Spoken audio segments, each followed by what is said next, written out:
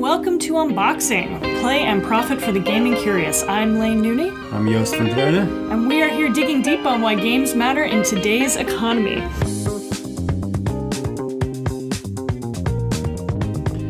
On the docket today, Wednesday, September 13th, we are back to school with our newest season.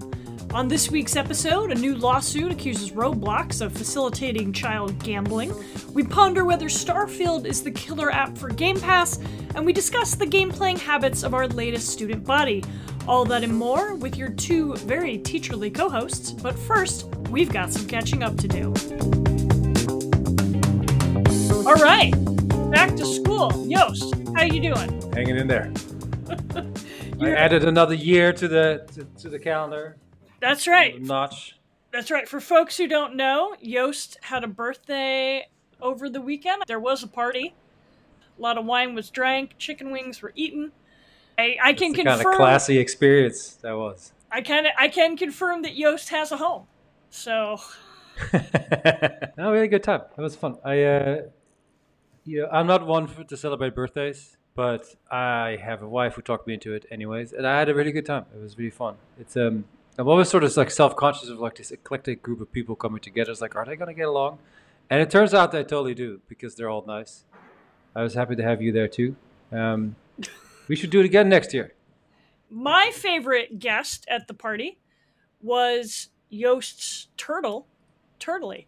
That was the person I probably bonded with the most. I was Okay. I think very intoxicated and could not stop just fiddling with it. Well, afterwards on Sunday morning, the turtle spoke highly of you. She stated that she had quote unquote the best time talking to Lane. So, Every time she opened her little mouth, like she thought I had food for her. It was like watching magic happen. So they're not that expensive. Like they're like $25 on the street here in Brooklyn or Chinatown or whatever. Yeah.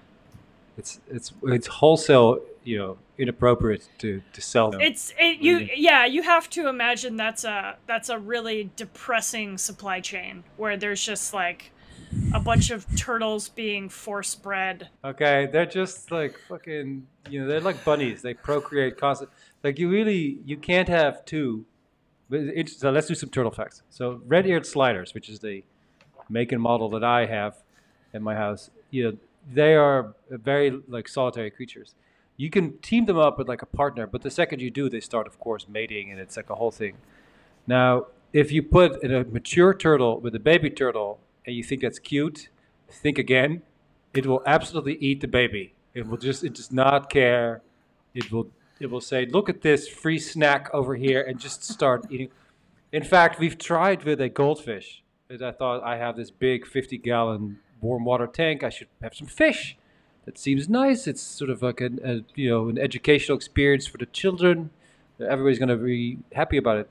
Not the goldfish. The goldfish was gone in like minutes, much to the enjoyment of my 6-year-old at the time and his little friend. They're like, oh my God, because goldfish, their scales, it's like gold confetti.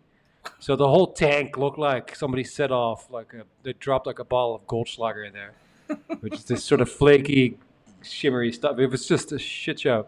It was amazing. They get to be the size of a shoe, like a grown person's shoe size. So that's pretty large. And if you really just can't handle it anymore, you just go to Prospect Park and throw them in the lake, which is where you can find lots of turtles. If you go feed them Cheerios, dozens will come out. I'm sure that's the number one request that park rangers have is that people deposit their turtles at the lake, for sure. Please bring your invasive species that lives to be 45 anytime. That's right. What it says in this. Unboxing is not supporting this recommendation, nor do we support buying street turtles. All right, so I'm absolutely sure this 5-minute discussion of turtle anatomy is what everyone was tuning in for at this new podcast.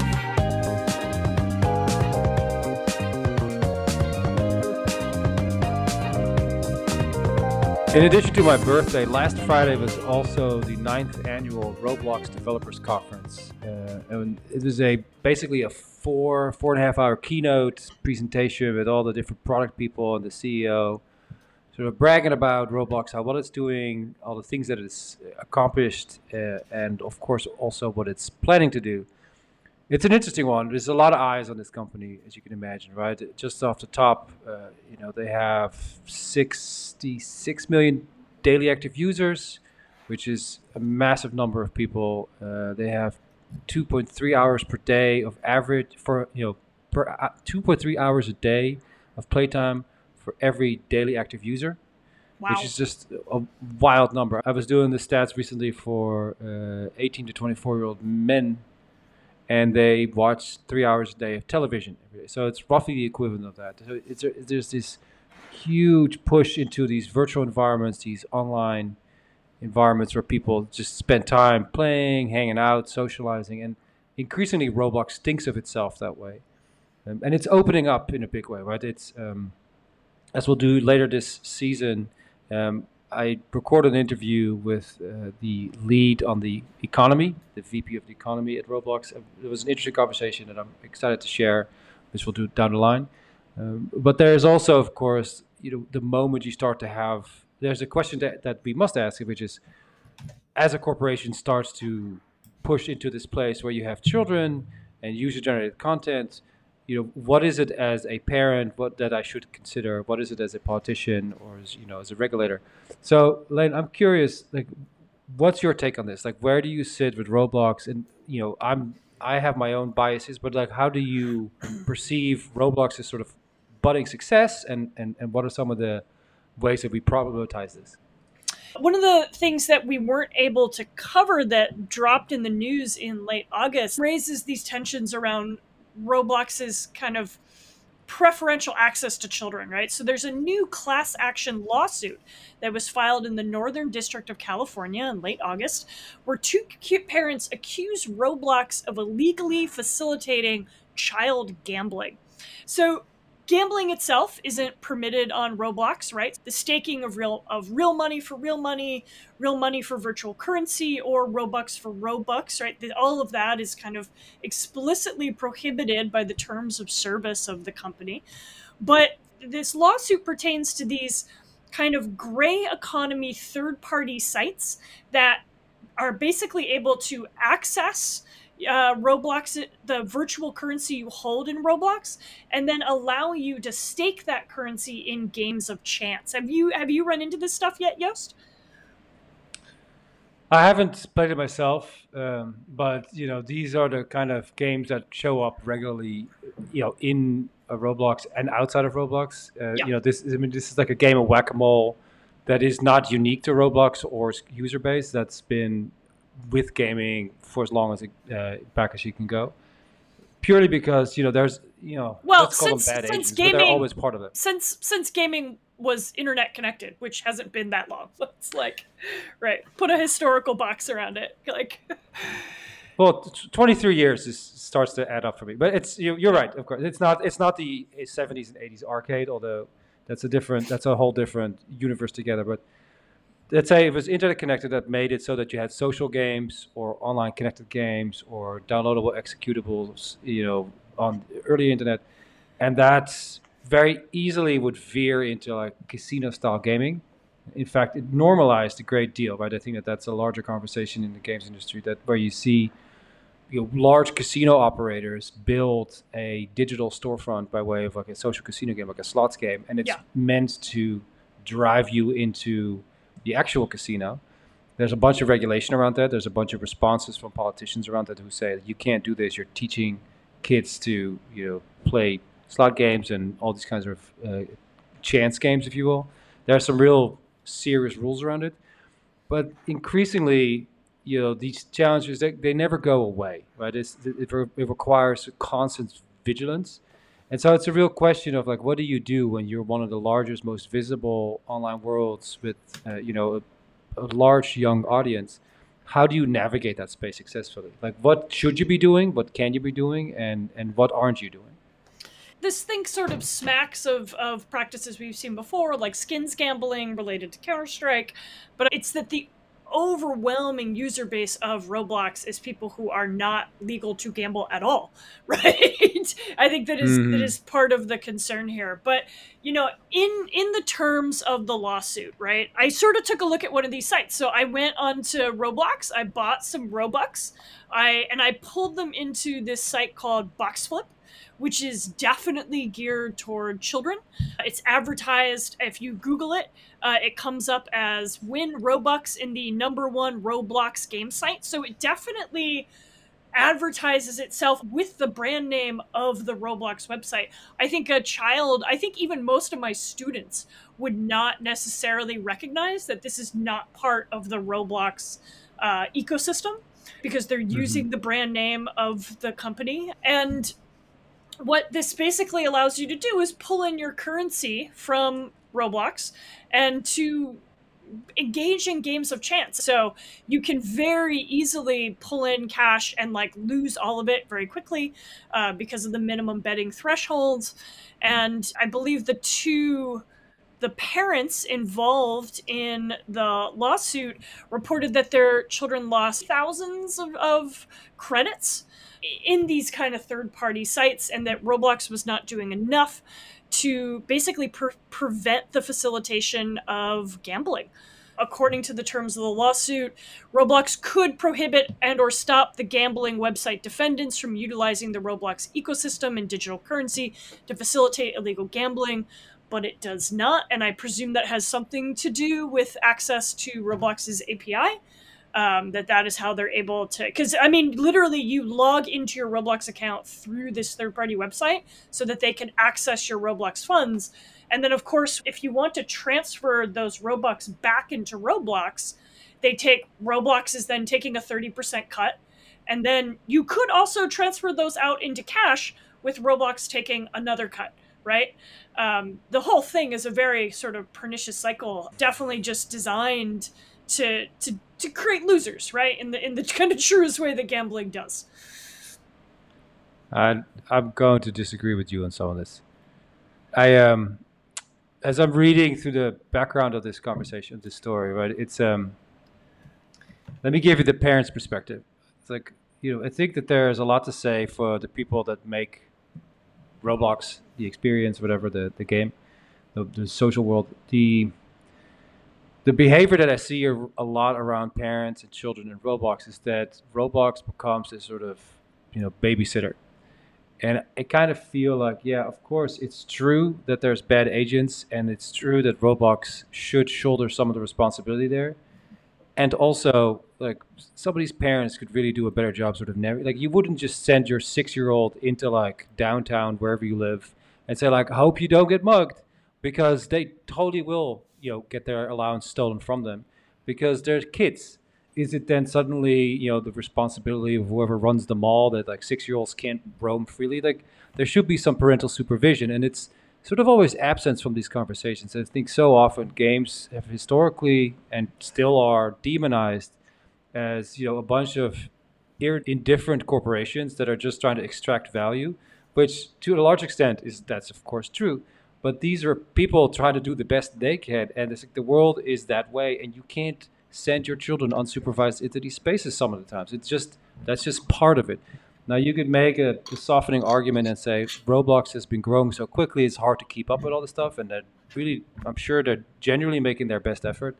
But at the same time, so often as a parent, I feel that there's so many people that are just kind of lackluster, rely on these things to like, okay, well, you're going to play Roblox and it should be like Mickey Mouse Land or something. There's absolutely nothing wrong here. Nothing can go wrong. There's no bad agent.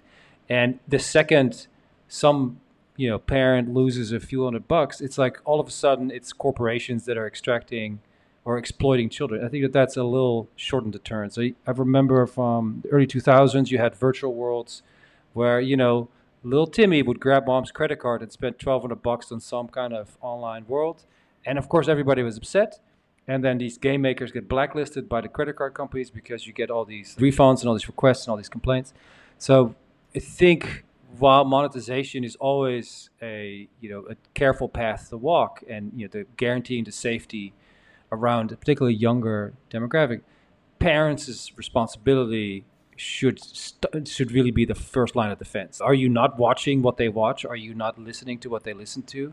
Are they on TikTok? And so if they're on Roblox, they can find it, and they can find it better than you. So I feel like what's missing from all this is like, yes, sure enough, there is all about corporate responsibility, and also parents. And I'm not getting a lot I from that mean, here. I mean, Yost, all I did was give a factual description of the case. I didn't make a claim one way or another about the culpability of the parents. So I'm not sure what you're disagreeing with right now.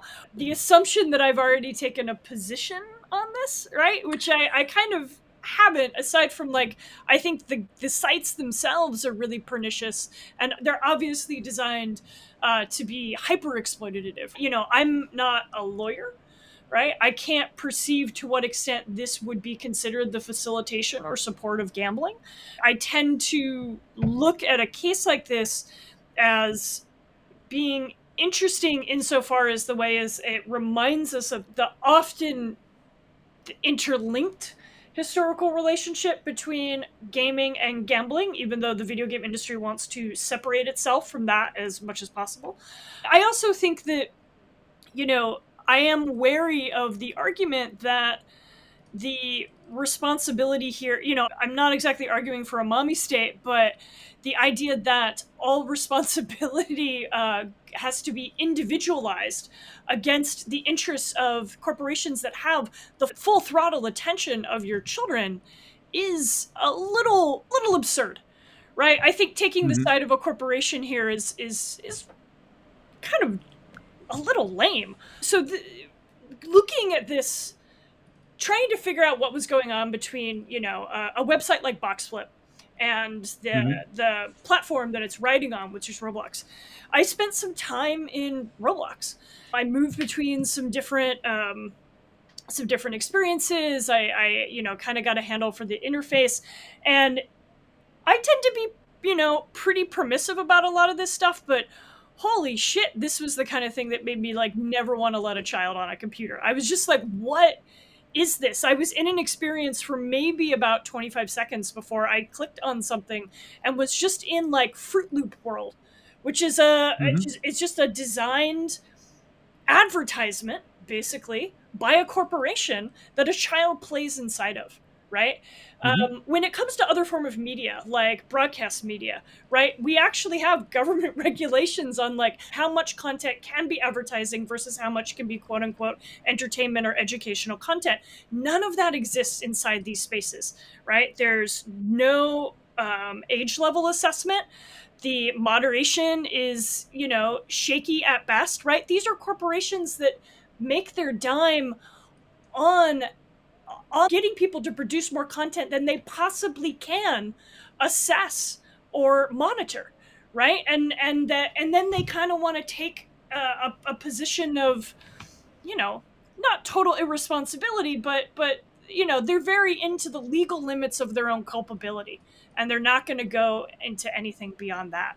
And yeah, certainly a conversation for like the role of parents here. I tend to also believe that parents are way too anxious about video games. They don't know how to talk to their kids about video games.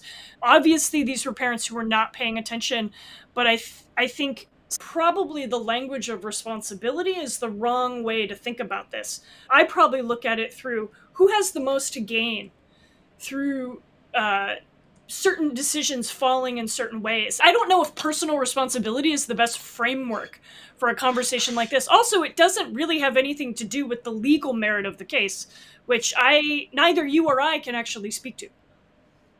Correct. Correct. I would be remiss to not take your side because it's just a better side. I'm not making the case that Roblox is scot free in this. I think that corporations always and forever have responsibility. That's part of what a corporation should be doing. It creates jobs and also, does it in some kind of meaningful, equitable way. Literal content is work produced for free by its users. Like Yes, we just can't get away from that reality. see that is a far richer vein for me than, the thing that I originally disagreed with was Roblox is illegally facilitating child gambling. That's lawyers talking, fueled by like a parent's emotion, and I I get mean, that. Yeah, Also, that's not a thing.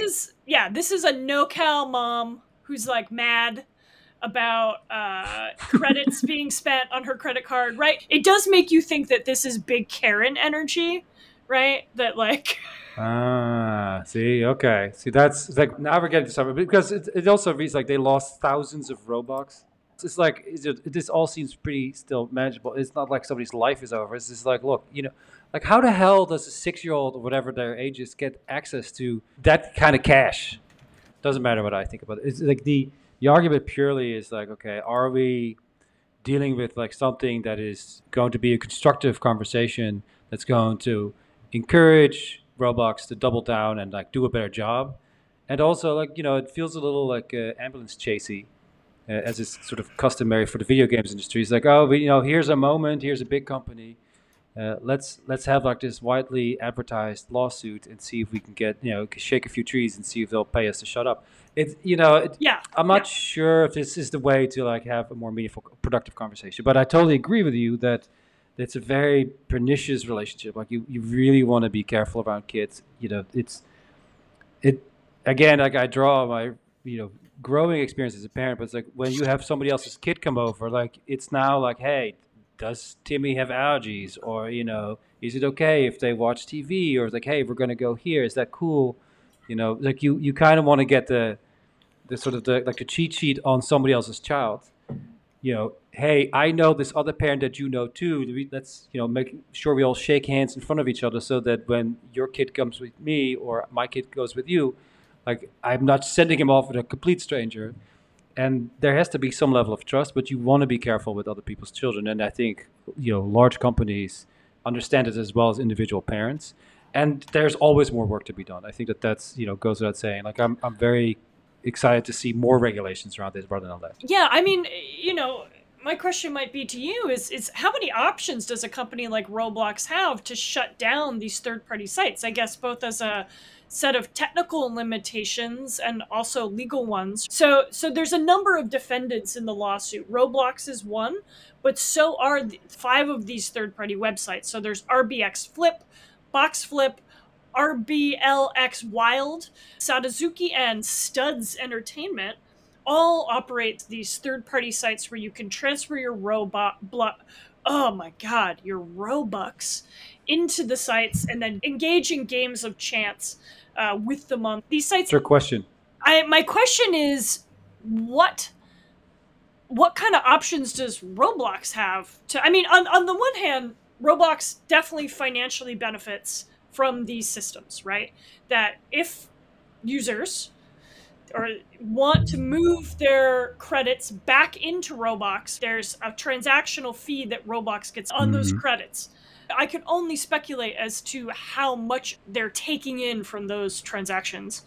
But what options does a company like Roblox have for shutting down these kind of parasitical sites that are coasting on what Roblox already has set up, right?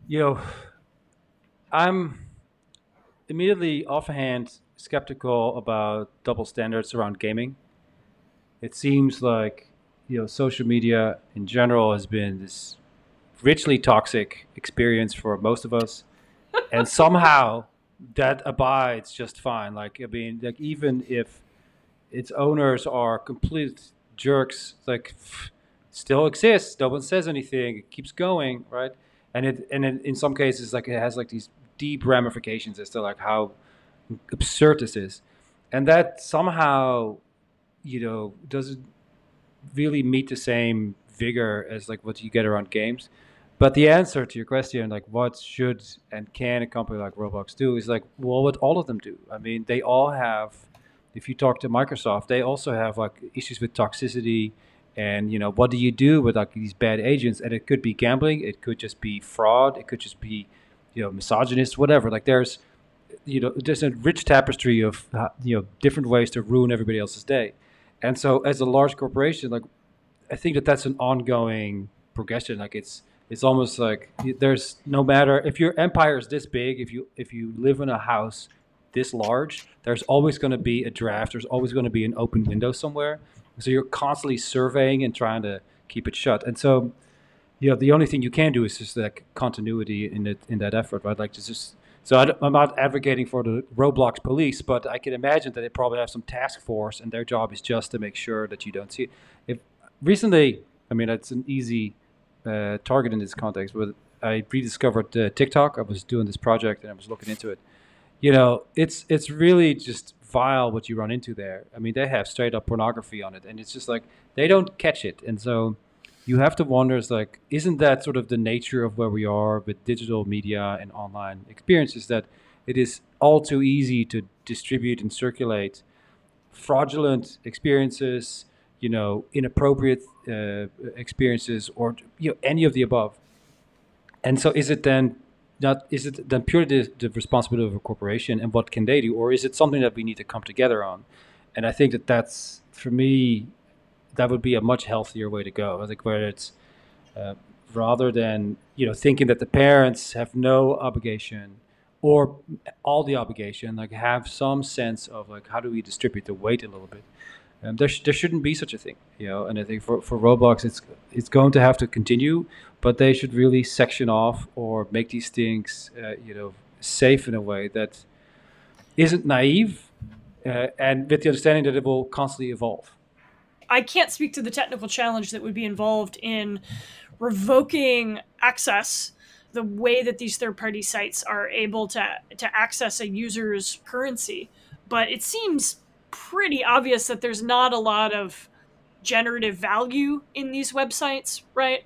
There's not an experience that they're providing aside from coasting on the success of Roblox itself, right? And that the experience itself is very shallow. It would seem a general win, even for Roblox to try and internally ban these sites from being able to access user accounts if they can. I'm sort of curious about what the technical complexity of something like that would be, but I mean, look, just because it's hard, that's not an excuse, doesn't right? mean to not do it. Yeah, of course. I mean, they can figure out all the other stuff. I think, these technological problems, they have social answers, right? It's social solutions. And it's just like, there's not going to be some gadget or some gizmo that you press a button. It's really going to come down to like, look, what do we want it to be? How do we shape this differently?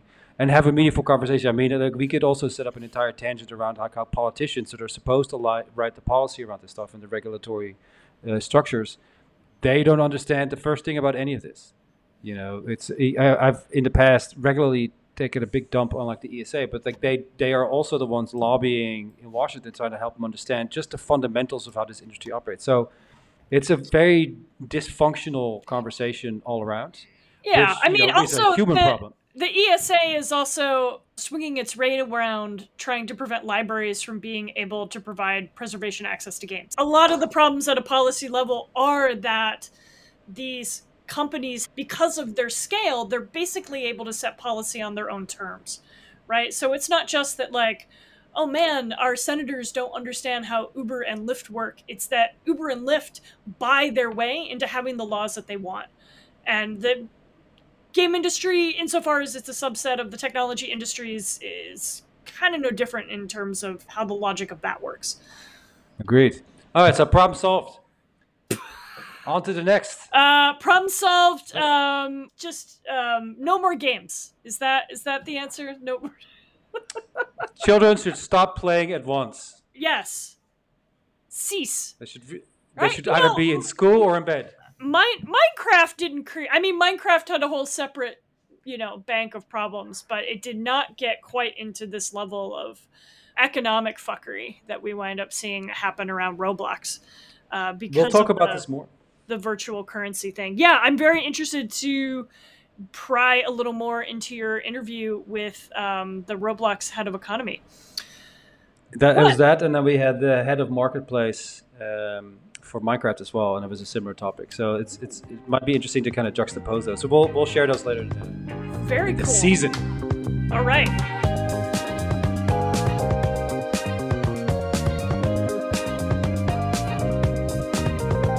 So, Yost, setting aside the conversation on Roblox, one of the other biggest topics going on in games the past couple weeks has been a little release of a game called Starfield. Yost, I've heard that you have gotten at least a few hours in on this, and you've got some thoughts about what this might tell us about a broader strategy that Microsoft has in store. Very interesting. So Starblocks or Rowfield has been very successful. So Bethesda, now a subsidiary of Microsoft, finally launched this thing and to great big success. Uh, well over 330,000 concurrent players over the weekend, bigger than Skyrim's record, which was 287,000. Um, and it makes it sort of like a really solid title in the Bethesda universe.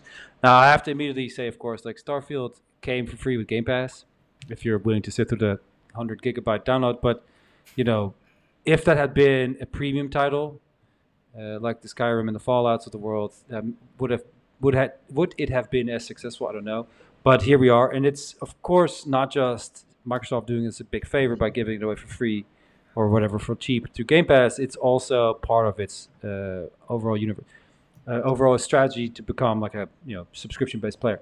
So there's two components. One of them is immediately the game itself. I always have the hardest time finding anything in my real life. So my star life is the same. It's like, what? Who am I supposed to shoot now? It's like it's just, and I was, you're encumbered with like just forks and knives and like rolls of tape that you have no idea. Like you might use this, you never know. So I'm immediately just like carrying 17, automatic. Oh yeah, rifles. that's the Fallout classic where you have 1,000 empty soda bottles and you're like, what am I gonna do with these, right? But I might build something. I'm gonna store them in a chest in my house, right? Yes, in a locker in the Brotherhood of Steel. No, it's just like there was somebody I remember in Skyrim who collected all the cheese wheels and just filled a room in their house with cheese wheels, right? So that's what I'm here for. That's really what I'm looking for. So Starfield, in and of its own, it has a lot of kickbacks and like references to these other games. Like so, of course, the opening scene is very much like opening of Skyrim, where you sort of end up in a cargo, sort of shimmying awake, and then. What's so interesting to me is like I remember the early Fallouts before Fallout 3 when they turned to first-person perspective, and the early ones had isometric, and so you would travel to different spaces, and then in between those locations you would have like the possibility of encountering bad guys and pirates, and so you'd have like a little like shootout, and if you'd make it or whatever, if you can get out of there, then you can continue on. So they've taken that same idea where you just like start in one place and then you take a ship and like, oh, here's pirates, well, you better get rid of them and then move on to the next location. There's quite a bit of dialogue to cut through, and it's interesting to go to this game. Like you have your self-guiding robots that help you shoot things. So they've sort of supplanted you a little bit further into the Fallout universe. Like you get a lot of the features that you would only unlock later into that franchise. This one is really nice. There's a smooth aesthetic there, which I find myself constantly like flipping back and forth between Halo Infinite. Starfield, there's a retro 70s like idealism of space travel or whatever, and you're like, oh, let's find out what's out here. And it's kind of realistic and it's kind of cool and you can mine for all this stuff. But then it kind of takes too long and too slow, and then you flip back into Halo. It's like, I just want to play a few quick rounds of like, running, jumping, climbing, shooting. And so that's really what's missing for me is like the action feature is a little bit like, there's all this, you have these buildings chock full of bad guys and you have to shoot them all. And then there's nothing. There's just nothingness. And it's like, that transition for me is a little like, okay, enough with the walking, which I disliked it about Warcraft 2 is like just so much walking. And, it's just, I walk 5 miles a day here in New York every day. So it's like, that's enough already. Like, just give me like a isn't this a space game? Why are you walking instead of flying? That's the question that I would like to posit to the Bethesda team.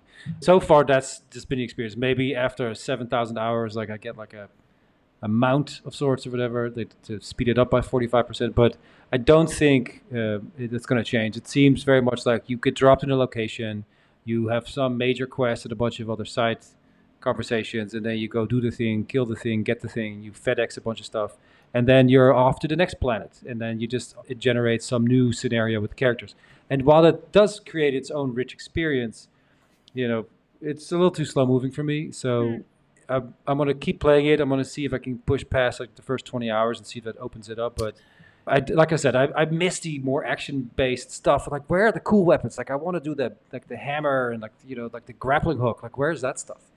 Have you been a recent Fallout player? Did you play Fallout 4, Fallout New Vegas?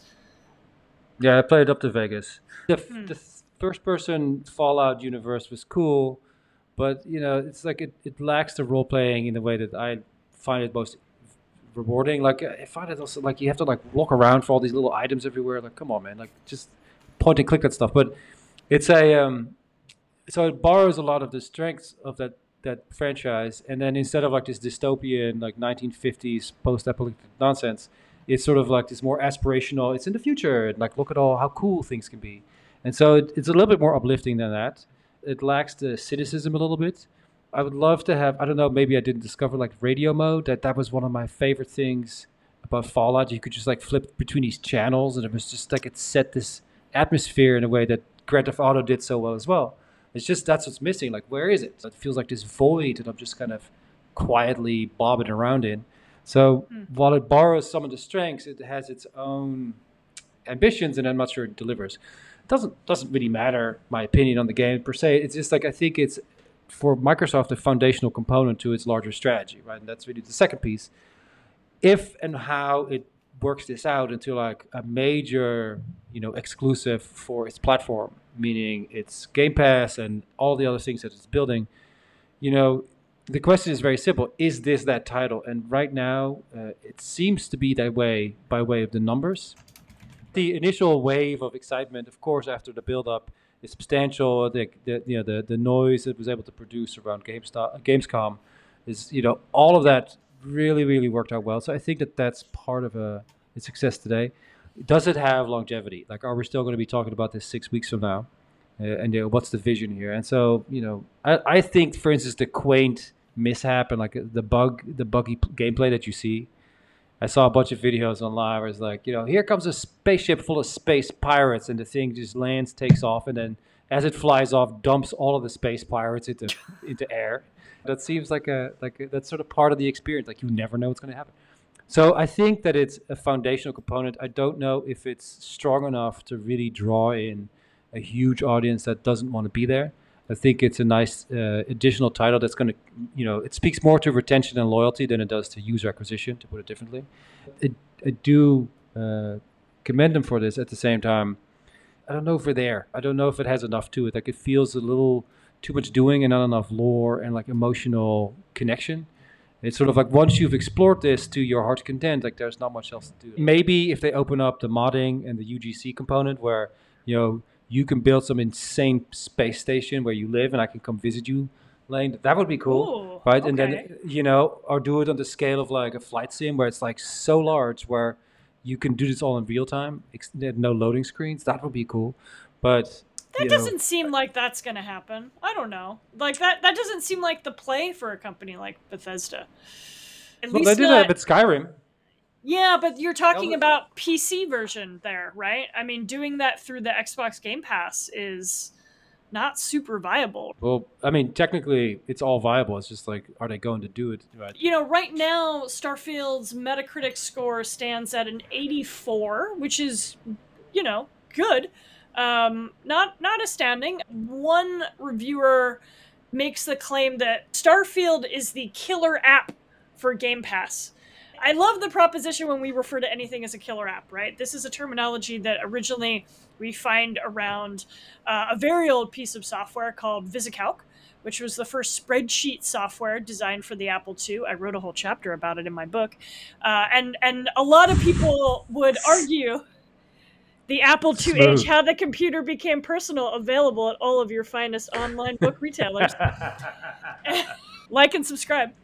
The idea of a killer app is the idea of a product that sells a technology.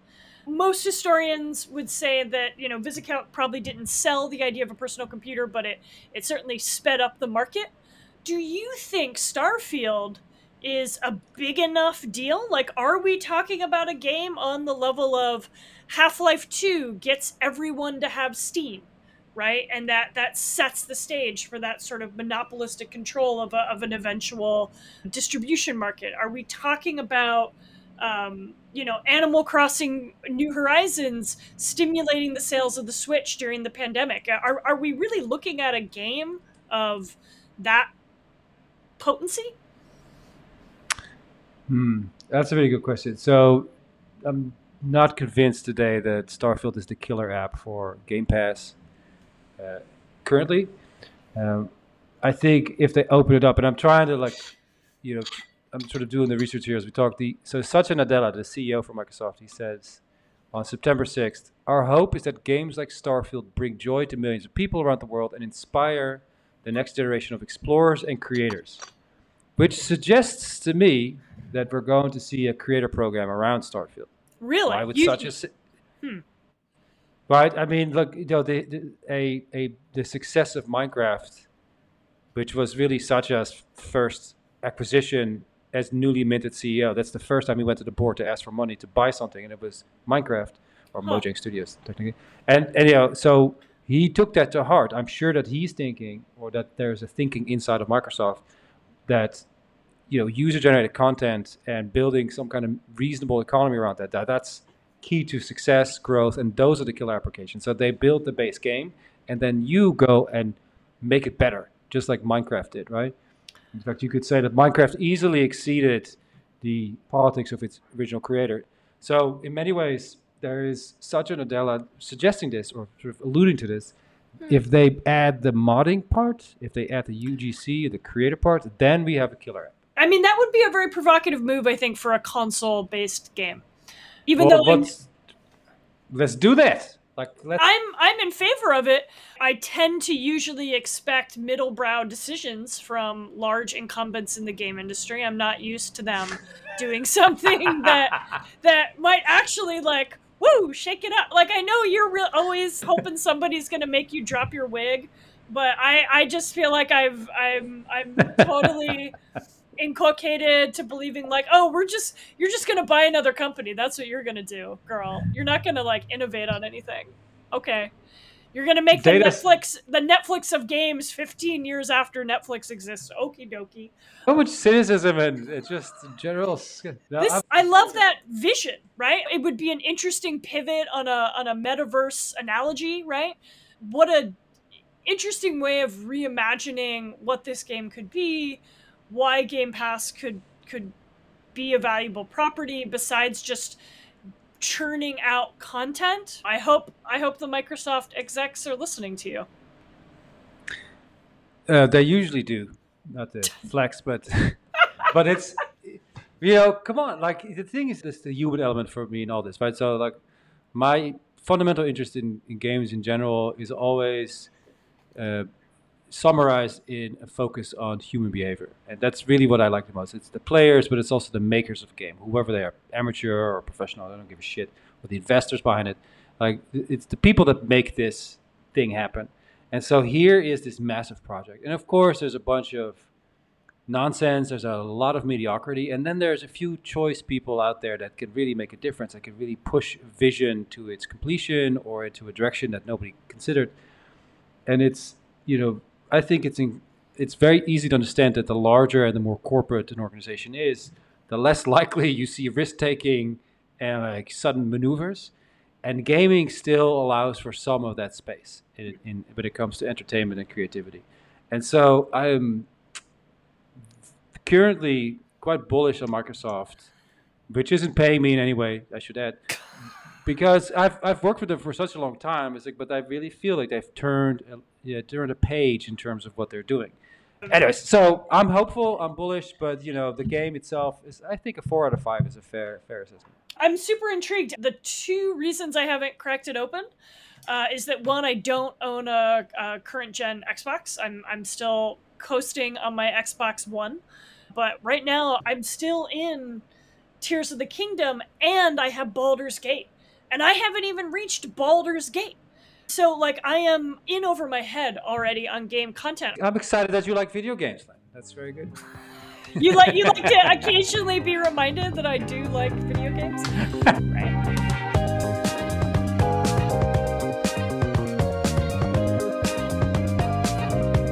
Every semester at the beginning of my video games course is to actually begin to ask my students questions about their own game playing practices to try and understand more closely.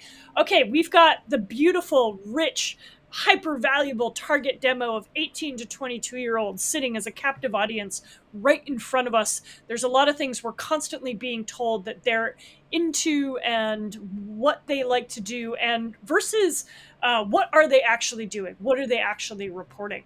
And so this semester, for the first time, Yost and I actually both did the survey in our classes. You used my survey from last year. I'm looking at the data right now. I copied and pasted your exact survey with all of its good and bad parts so that we could be consistent. Yeah. And I have on my end 36 responses, so I have to. Yeah, I'm not a professional at this, and there's some of these questions I need to get rid of. I think asking them how many mobile games they have on their phone is dumb, and I don't get a lot of rich content from that, and I should ask other kinds of questions too. But, at least as a starting point. As someone who built somewhat of a career out of this, maybe I could have a go. And then we do an updated version. Yes. I would be interested to know what you think the most relevant content is. What do they use to play? What do they play on in your class? So I break it down by asking how many of them own what I call a dedicated gaming device, and so I consider that to be anything in the console space, but also the Steam Deck. The number one dedicated gaming device, what do you think it is? I know what mine is, so I'm guessing yours is the same. I have 62% Switch. Yes. Yeah. I have 17 out of a class of 50 have a Switch. PlayStation only had 8. Steam Deck had 6. Xbox had 5. There's as many students. No, is that a head count or percentage? That's a head count. Okay, you gotta do percentage, otherwise I lose track. Okay. How do I convert to percent? Fuck. Doesn't it say on your little graph? Hold on. I was looking at my aggregate file. Yeah. Boo, aggregate. I know. I don't know what I'm doing. Data is hard, right? Oh, I know. God. Data is hard. So out of a class of 50, there were 58 dedicated devices. Switch was 30% of my class. Wow, 30. Wow. 30. I have 62%. So. Oh wow, 62% of your kids owned a Switch. Students, yeah, and then PlayStation 44% and Xbox 35%. I have 35% of my class does not own a dedicated console or device of any sort. 15%, 15 for me. 15 for you. So we're getting quite a different demo in part, but among students who only owned one dedicated gaming device, the Switch was the most common by far.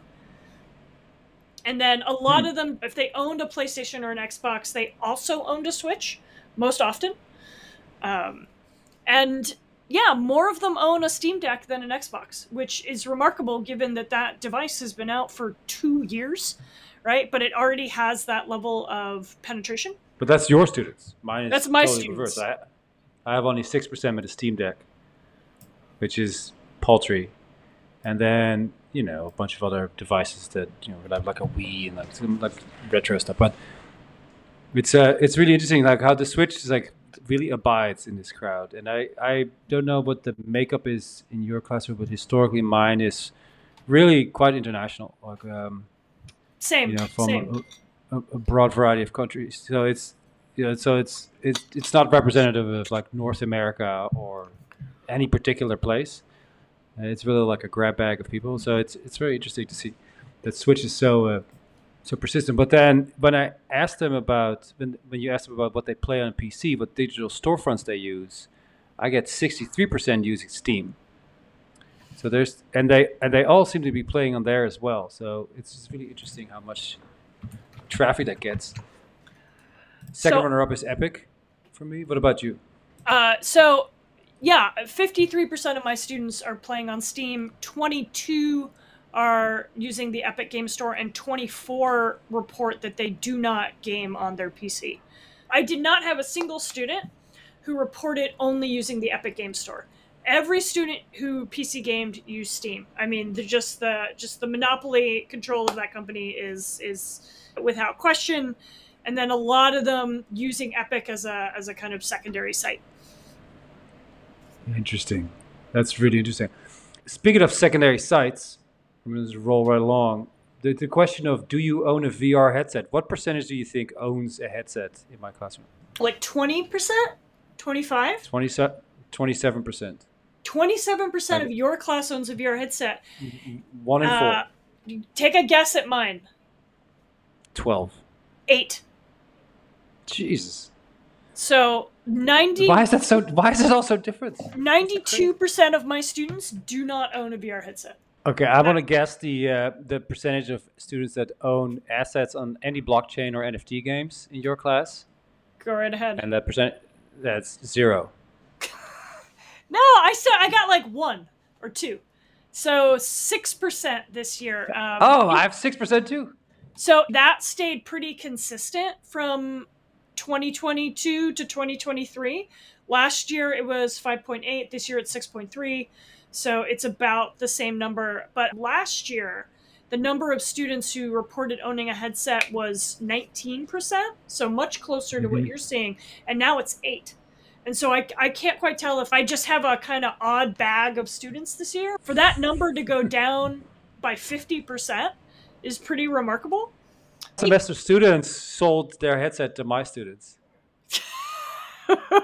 That's what I think would happen. Yeah, hey, you want this piece of crap? Off you go. My class was not buying, so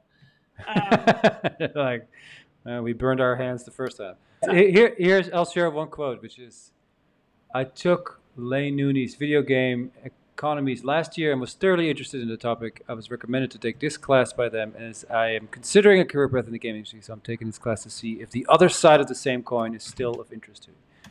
Which, thank you for the reference, Lane. Also, it seems like we're building up a little like network of people all sort of interested in the same thing, taking slightly adjacent classes. At some point, we should sit down and make like a list of everybody that teaches anything game related, and then you just like start a club or like whatever, a website or some shit. And it's because it seems like there's demand for it. Like I always have a wait list. I always have to turn people down. I assume it's the same for you. So it's quite popular. It's very interesting to see what they're about.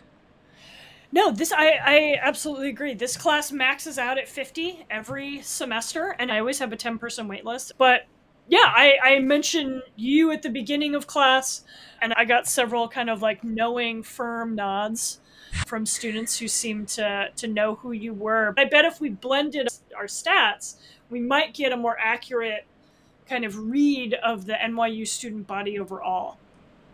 Mm-hmm. So it would come down 127 hours on Steam playing Baldur's Gate 3. I have one of them, so I just want to let you know that these are cool. Committed students. Yeah, I've got several kids who play for the NYU Overwatch team. My favorite was a student I once had who was a floor girl for China Joy. And unfortunately, she had to drop the class, but I was so desperate for her to stay. I was like, I want your POV. And she was like, yeah, but it's conflicting with my modeling career. And I was like, fine. This is a very NYU student interaction, but... Is it a floor girl? Is that the appropriate term? I don't know if that's the appropriate term, but that was what she generally conveyed, that was her job, to be a lady. It's just a girl China flooring Joy. over here. Yeah, that's a different era. We'll talk about that some other time. But it's very interesting to see how they all connect to it. Like I used to have regularly people that would live stream. I had this one person, different shaded color hair every week.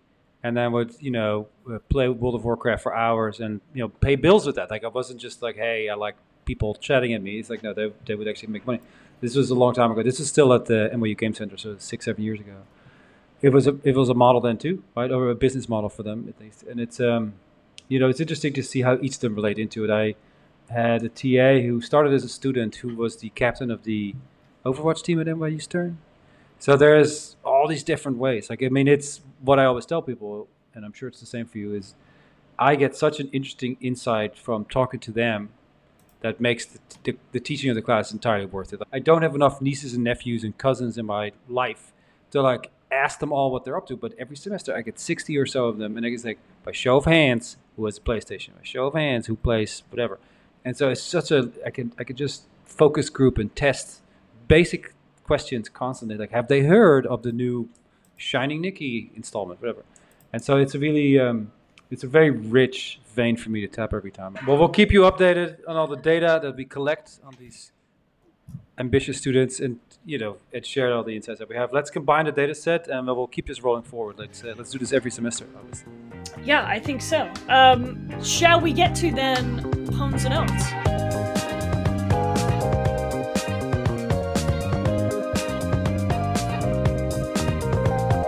My pwn for the week is the fact that the International Chess Federation, FIDE, has basically effectively banned allowing transgender women from participating in women's competitions until, quote unquote, further analysis can be made, which could take up to 2 years. This decision that came in mid-August was met with a lot of pushback. This is kind of not the way to be...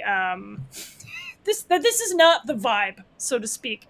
This is just like a real disappointing continuation of a trans panic move we've been seeing. But for this to be like, we can't let trans women play in women's chess tournaments is really verging on peak silliness at this point. Chess is funny in its gender divisions in that there's basically kind of a women's competitive set, and then there's open. But because chess is such an wildly male-dominated sport, women long ago advocated for there to be a sort of women's-only competitions, much like you see in something like poker, right? Where there's not like men versus women, there's open and then there's women. And actually these restrictions are against both trans women and trans men. The organization will remove some titles that have been won by players who won in women's categories and then later transitioned to being trans men. So this is just a real mess. It doesn't seem like they consulted anyone who was trans. They clearly consulted someone who was very stressed out by trans people. That seems to be... That's the memo there. That's my pwn of the week. Like, this, like, girl, what are we doing? Good. Calm down. Good Lord. Good Lord. Okay. Like, we don't need to be stripping people of their titles. Like, what do we? Come on, That's really rich. I don't know. Can I ask a question? It's like, I guess there's a cultural aspect to it. I don't know. Like, I recognize that when you are playing in a male-dominated sport, oh boy, like leave your sensibilities at the door, because it's just really a very it could be a very hardening experience, to say the least. At least it was for me growing up. But so, it's not an argument where it's like, oh, like physical properties matter and it's unfair. It's a purely cultural argument, or like behavioral. Is that what am I hearing that correctly? Yeah. The rationale is for women to be able to play in spaces where they don't have to deal with the kind of casual sexism, the sort of implicit intimidation, the sort of sometimes unsportsmanliness with which men can play these games. And, I'm not a chess player, but as someone who's sat down at, poker tables not infrequently, the number of times I have to listen to exclusively men want to give lectures for some reason about other people's pronouns or shit like that, like not directed at me, just they want to complain about stuff that has no bearing on their lives in a very loud way. That's obviously, distracting, stressful, takes away from the pleasure that you might take in a game, non-friendly. Yeah, it's just a different tone, I think, which is not to say that like the play is any weaker, but there's a different spirit, I think, with which the games can be undertaken. And also to build community around female chess players, I know, is a big part of this. Jen Shahade, who is both a champion poker and chess player, has been a really great advocate on this, and she's all over social media. She's often a kind of common voice that gets tapped on these issues. And if you're looking for someone else to sort of break this down, she's a great person to hear from But yeah, it's really about creating spaces for women to build community with each other through play. Fascinating. Well, I'm sorry all this is taking place. This seemed lame. They need to kind of, own up a little bit here. The own that I have is more lighthearted, I guess, or less politically engaged. After first convincing hundreds of millions of people that they should really be outside in the sun, playing in the park, making friends, discovering the place that they live in and all its like varieties and candor, Pokemon Go was a real big hit in 2016. There's a new title out that's going to help you sleep better. It's called Pokemon Sleep, and it's encouraging people to improve their self-care and prioritize rest. I think that's fantastic. I think that there is, after rediscovering TikTok, I'm up till 3 in the morning watching, some person react to some life hack that makes no impact on my life whatsoever, and it's just for hours of that stuff. It's like, you know what, I should really be sleeping. I think it's good to like gamify sleep a little bit. So I'm very excited. I really, really like that one. I think the Pokemon Go was one, Pokemon Sleep. Maybe there's going to be Pokemon, household finance and economics, so you can do better groceries and purchase things cheaper. Maybe there's like Pokemon Roadmap. I don't know. I'm very excited about this budding franchise of Pokemon Better Life. Yeah, Pokemon Sheets, all right, Pokemon Calories, Pokemon... Pokemon Fitness. Yeah. Nintendo could really get much more innovative on this expansion, and just because I want to, I'm going to share my own, which brought a lot of delight to folks on social media this week, because I think it relates to today, our earlier conversation. There was a viral clip that went around of a Starfield player who had put 20,000 potatoes into a cockpit. Did you see this, Joost? Just Google it, potatoes, Starfield cockpit, it'll come up. And what people were marveling at was all the potatoes all had physics, right? They acted as if they were a body of potatoes, right? And so I see it. As a Dutchman, this is fantastic. This is what I needed in my life. Oh, look at this. He's up to his neck in potatoes. So, of course, too healthy. Awesome. It's one of those really pleasant little moments when, we all remember that games are very human. Games are very human. Let's leave it at that. All right, let's leave it at that. On that note, we are now back with our weekly podcast for this semester. We will now be releasing on Wednesdays, so in the middle of the week, rather than our previous Friday schedule. If you missed it over the summer, we have transitioned to a Substack. You can find us at unboxingpodcast.substack.com. Follow us on our Substack, subscribe to our Substack, and that way you will get an email every time we release an episode. Unfortunately, trying to chase social media clicks around this podcast is just not worth anyone's time now that we are fractured into 4 different social media environments. So joining the Substack is definitely the best way to stay on top of the latest episodes of Unboxing. Joost, anything you want to say to close us out? Good night and good game. Fantastic. Good night and good game, everybody. See you later.